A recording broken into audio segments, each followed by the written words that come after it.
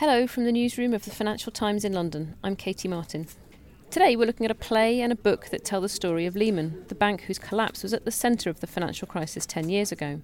The book, by FT journalist Peter Chapman, and the play, the Lehman Trilogy, currently playing to sold-out audiences in London, tell the story of the human face of the crash.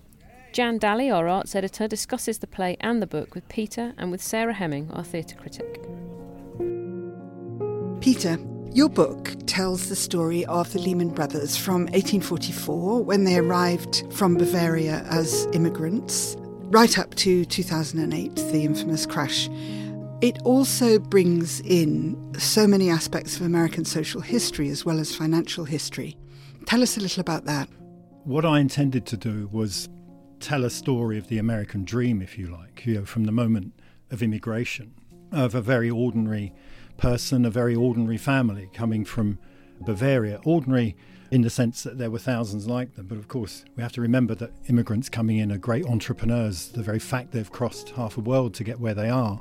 And the Lehman family represented that in the most amazing fashion. So many things that we think of as essentially American, the Lehman family was behind. I mean, we think of modern Hollywood, for example. They financed great films like King Kong and Gone with the Wind. They created more or less the phenomenon of American shopping with companies like Woolworths, Sears Roebuck, Macy's of New York. And in the late 20s, early 30s, they launched commercial aviation as we know it today with Pan American Airways. They put America on the road at the time of the interstate highway system with companies like the Hertz Corporation. And they had a great background in theatre as well. I think they founded the career of Marlon Brando, actually, with Streetcar Named Desire. So they did an awful lot in social history in America. Peter, you mentioned the entrepreneurial spirit of immigrants, which, of course, is the foundational story of America itself. It's all about immigration and enterprise. And that obviously has a lot of implications for today. Do you think that your book has something to say to people wrestling with this question now? We're wrestling with it all the way around the developed world, of course, not just in America. Yeah, we do forget, because immigrants are often characterised in the press and the media in general as being people who aren't wanted. And yet we overlook the fact that the very fact that these people have come so far, they've already shown a spirit which the receiving nation gains the benefit of, and the nation that sent them or caused them to leave loses a great deal. And the Lehman Brothers story really is a sort of quintessential story of showing what immigrants, migrants can do with their determination, their focus, their absolute insistence that they are going to make it.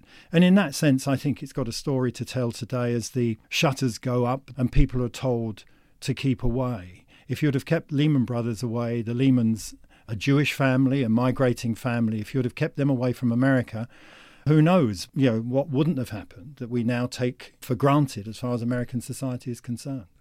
Sarah, does the play make points about this? For example, how did a man from Bavaria land up in Alabama? Yeah, I think that it's very interesting because you might expect it to be quite critical now of the American dream. And in a way, it's quite sort of romantic about it. And it reminds us that the American dream is exactly that. It's hardworking people making something for themselves and for other people. And that so many of these people came to the shores and made a life. And often they ran away from something terrible, as many immigrants are today. And so I think subtly, actually, because it doesn't bang it on the head, it doesn't make actually big political statements. I think it just shows you that, which is what the best drama does. It shows you rather than tells you.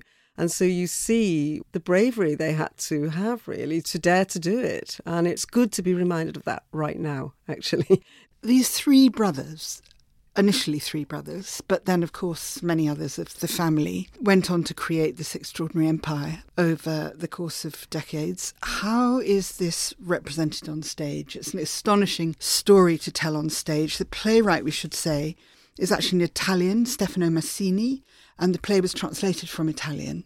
But I don't think we knew about it until recently. It had been on in Italy. And it's been adapted at the National Theatre by Ben Power.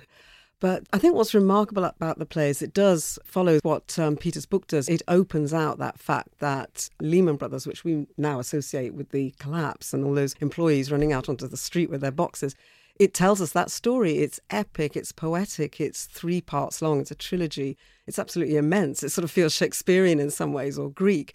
But I think the real genius idea on stage, which is down to Ben Power and Sam Mendes, the director, is that they bring focus to this epic. So it could be a huge sprawling thing that could go on for days and days and days. I mean, so much stuff, so many characters. They do it with just 3 actors, and they tell the whole story. If I very briefly describe it, the set is the empty Lehman Brothers office, and it's clearly sort of after the party's over, it's empty. There's clearly been a crisis meeting. It's all over. And into this steps Henry Lehman and his 2 brothers, and they tell the whole story in this office, dressed in their sober black.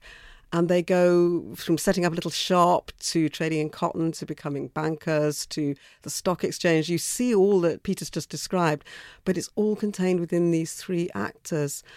Sounds stunning. Peter, as somebody who knows this story probably better than almost anybody else, how did the play come over to you? Did it work? Oh, absolutely. Yeah, I really did love it. It was superb. I remember in the first act in particular, with the arrival at the New York dockside of Henry Lehman, the feeling of just being absorbed by the whole story and this dreamlike sequence of as the family built itself and built so much of what we understand to be America.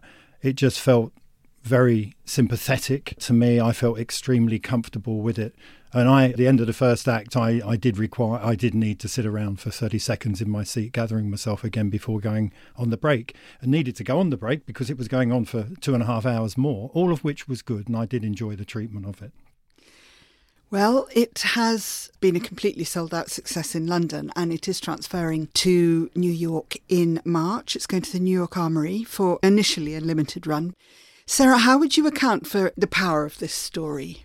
We've had plays before about money. There was Carol Churchill's Serious Money. There was Lucy Prebble's Enron, which big hit here, not in the States, oddly. But this one seems to have captivated people's minds in a very different way. Yeah, I think several things, really. I think one thing, it's unexpected. I think what a lot of people going to see the play expected was an account of the final run-up to the crash and all that complex financial stuff that the FT has so well covered. And it does something completely different. It goes right back to the question of how did we get here in a really epic way. It starts, as Peter's book does, with these 3 original people. And it looks at the distance we've travelled. And this is something that affects all of us. I mean, we all know how big the impact of the crash has been. So it's a story in which we're all invested. And it asks big, big questions about that. But as I say, it has this tight focus on these 3 original men. And it's a very human story. It's a family drama. And the remarkable thing also about containing it within 3 actors is that they stay on stage throughout. So they play absolutely all the characters. Whether that's an ancient rabbi or a little child or an 18-year-old girl, they play all of those, which is fun and it's theatrical and playful and resourceful in keeping with the story. But it also gives you this double focus in that you can see throughout these original men. They sort of haunt the stage, which asks in a wonderfully theatrical way, how did we get here? How do we move from that to this? And I think it makes it accessible, which is an overused word, but it makes it really accessible and approachable and very human, actually. I think that's why it's such a huge success. Do you both have a prediction about how this might travel to America? The play, I mean. For example, the New York Times and the other serious American newspapers have been writing and writing about it. They can't get enough. They've had British critics, American critics talking about it. And in a sense, you feel they can't wait to get their hands on it. In another way, they're a bit sort of, why are these British people telling us about our history, our country? What's your prediction, Sarah? It's very hard to know, isn't it? Because you would expect going to New York, which is where the story starts, where the story finishes, and, so much of it is set in New York. There's the scenes from the crash in 1929. You'd expect it to fit beautifully there and with the concerns of theatregoers now. But it's hard to know because Enron famously did very well here, Lucy Prebble's Enron, about that disaster, and it didn't go so well in America. So I'm going to say it's going to be a success. This feels to me a very sympathetic American story. I don't think it's going to anger the American audiences. And in fact, I have heard members of the audience that have seen this production here say, when is it coming to New York? There's a call already gone out from, as it were, ordinary theatre-going people. So I'm very hopeful. So a rags to riches and then way back down again story, Peter. Did you see it when you were writing your book and researching the story as a kind of morality tale? Or was it purely about all the things we know, overconfidence and too much risk and all the rest? I think there was a touch of morality. I didn't want to come across as sounding too moral, but there was this movement in America and throughout the development of capitalism away from things that we can feel and touch, which is very much what the Lehman Brothers, the original Lehman Brothers, dealt in, from cotton all the way through to aeroplanes and film in Hollywood and all the rest of it. And then gradually, and actually rapidly near the end, where Lehman Brothers went, and this, of course, was pretty much after the family itself had departed from the business, it went into the world of these obscure things which very few people understood, not least the bosses of the companies that were launching them. And for me, what the play did, it showed this human element that behind this almost hateful final manifestation of Lehman Brothers, where we saw all these silly products that were being created around the city and Wall Street that people had warned against, that behind that was these generations of human endeavour which were producing very practical things which we all like and have used. And it was as if it was thrown away at a stroke, a complete disaster, and yet behind it was the wonderful creativity and entrepreneurship of these original Lehmans and the people and the family around them.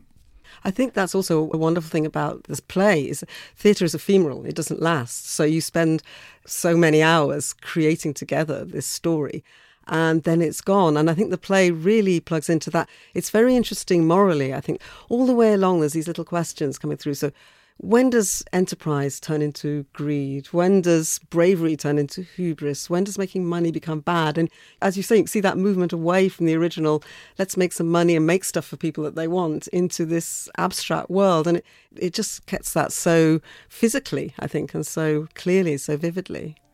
Well, it sounds as if we're describing the whole nature of capitalism itself. So that's probably a good note on which to end. Peter and Sarah, thank you so much. Peter Chapman's book, entitled The Last of the Imperious Rich, is published by Penguin Portfolio, and the Lehman trilogy is at the National Theatre, London. That was Jan Daly talking to Peter Chapman and Sarah Hemming. Thanks for listening. We'll be back with more news next week, but in the meantime, if you're not already a subscriber and you would like to discover more FT content, take a look at our latest subscription offers at ft.com/offer.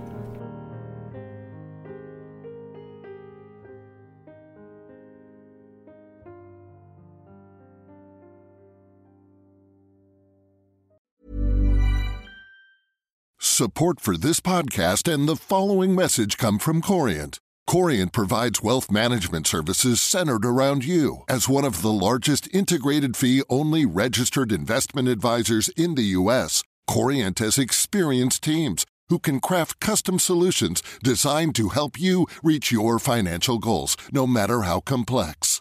Real wealth requires real solutions. Connect with a wealth advisor today at Corient.com. That's Corient.com. Here at Bellingcat, we get to the bottom of things. From a global crisis to an underreported event, we find the facts using publicly available tools and resources, uncovering what is hidden on and below the surface. We connect the dots using social media posts, satellite images, and public records, and empower others to do the same by sharing how we do it. The ability to do so is only made possible by our readers, supporters, and community members. Care to join us? Learn how at bellingcat.com.